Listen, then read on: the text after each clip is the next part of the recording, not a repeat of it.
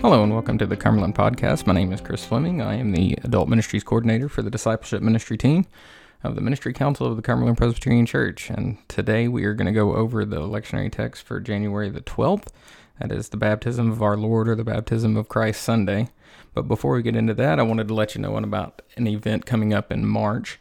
It's going to be March 14th at the Glasgow Cumberland Presbyterian Church in Glasgow, Kentucky. It's the CPYC one-day event. The CPYC one-day event is a free one-day youth event for 6th through 12th graders to experience what one day at CPYC is like. It includes an opening gathering with energizers, music, and games, a small group time centered on the theme for the day, recreation, dinner, and worship. There will also be a time of promoting CPYC, including video presentations, testimonies about the impact of CPYC, and some other great CPYC giveaways. So again, that's March 14th at the Glasgow Cumberland Presbyterian Church. You can register for that event at www.cpcmc.org/CPYC one day, and that's spelled out one, so CPYC ONEDAY. So make sure you register for that. You can also get a hold of Nathan Wheeler at nwheeler@cumberland.org for more information. All right, so the text for Sunday, January the 12th, are Isaiah chapter 42, verses 1 through 9, Acts chapter 10, 34 through 43, Matthew chapter 3, verses 13 through 17, and then Psalm 29 is the psalm for the day.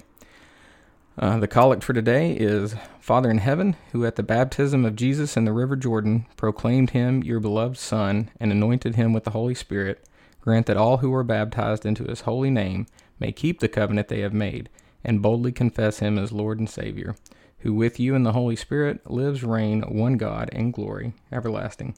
Amen. So the Baptism of our Lord Sunday is an occasion where many themes can be presented.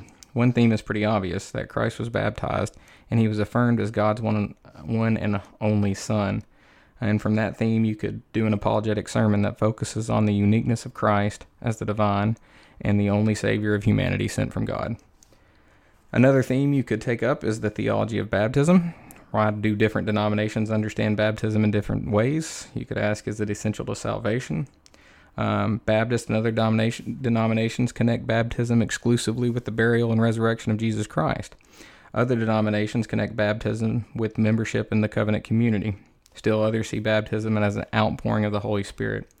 The truth is that there's a lot of borrowing of theology throughout all denominations. But you could take the time to preach on the Cumberland Presbyterian traditions of baptism of babies, the outpouring of the Holy Spirit. You could just talk about the essentials of baptism, or what your identity in baptism is, and which leads us to the next theme. Another theme would be our baptismal identity and our vocation. Many churches will perform a baptism remembrance service, or a renewal of baptism during the service. You'd be able to find that if you go to Facebook. You can go to the DMT Adult Ministries page on Facebook, and I'll have a couple different services that you might want to use to help your congregation remember your baptism. It's an important subject that we do remember, that we've been marked as children of God.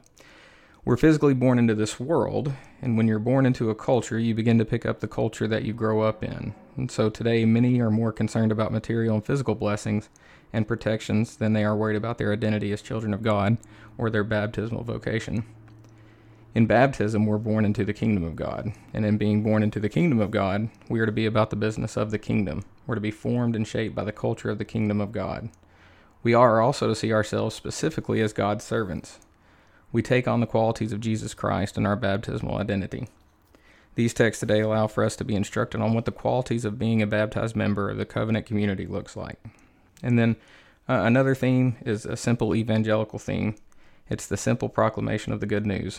Baptism is effective because of the life, death, and resurrection of Jesus Christ.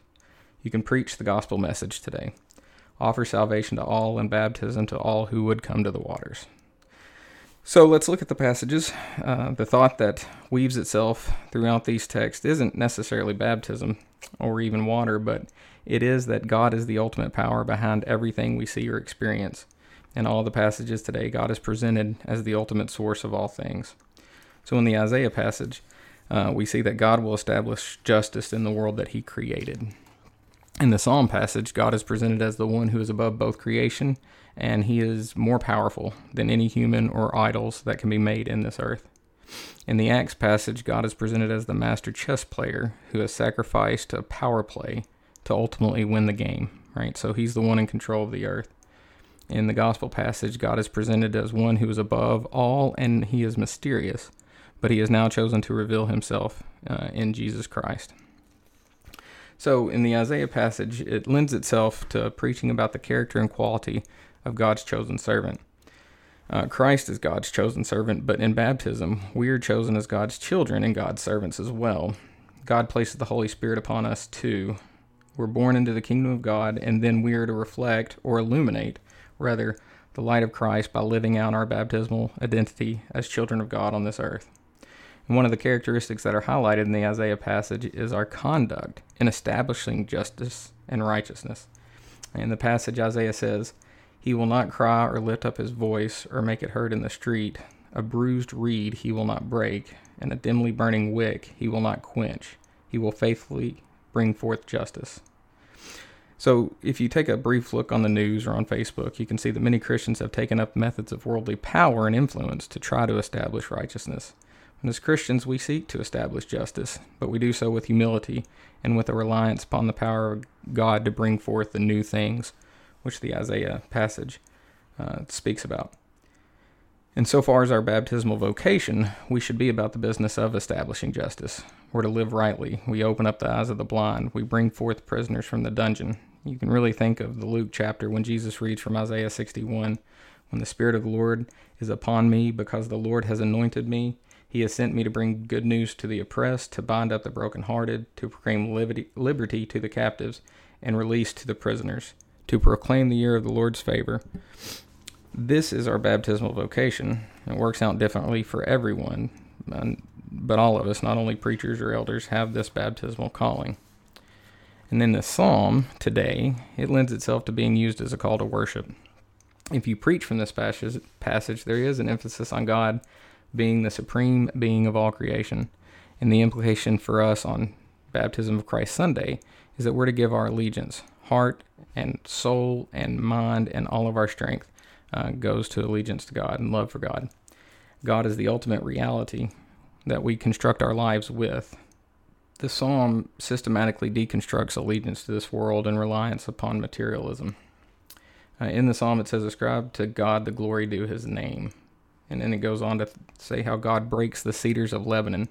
And what that means to say is there's no real material physical protection, even in strong trees like the cedars of Lebanon. Every nation, like Lebanon, whose cedars were coveted to build buildings and ships, is just like a little baby animal before God. Even the mighty Mount Hermon is like a play toy in the hands of God.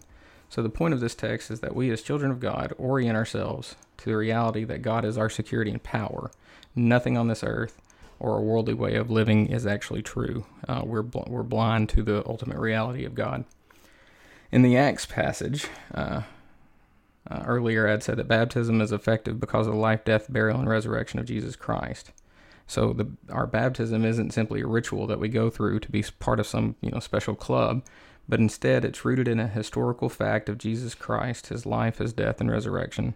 And through that act, God bestows the promises of salvation to all people, and in baptism we identify with the life of Christ.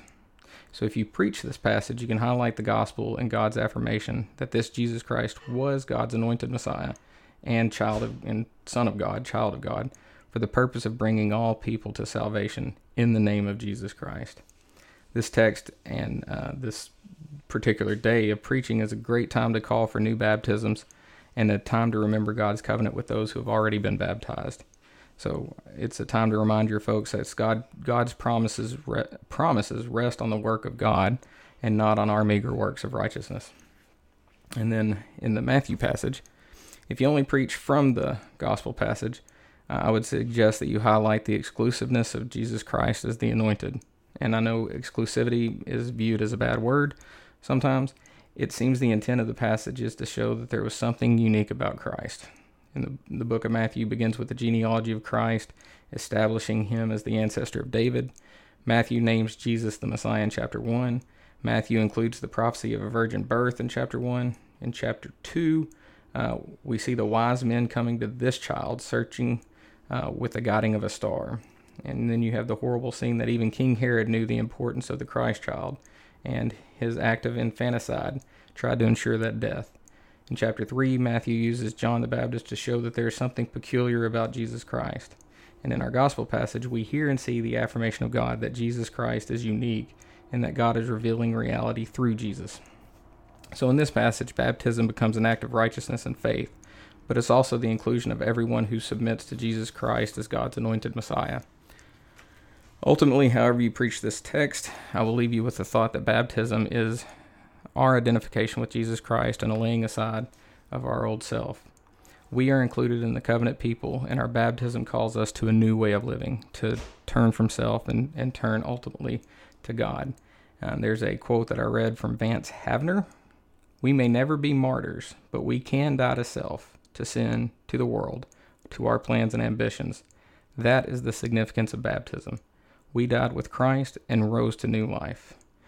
And so as we end this little lectionary discussion, I would encourage you to call your congregation to the meaning of baptism, that we have been called to a new and greater purpose, and that we set aside the life that maybe we've constructed and search wholly for God. So let's pray.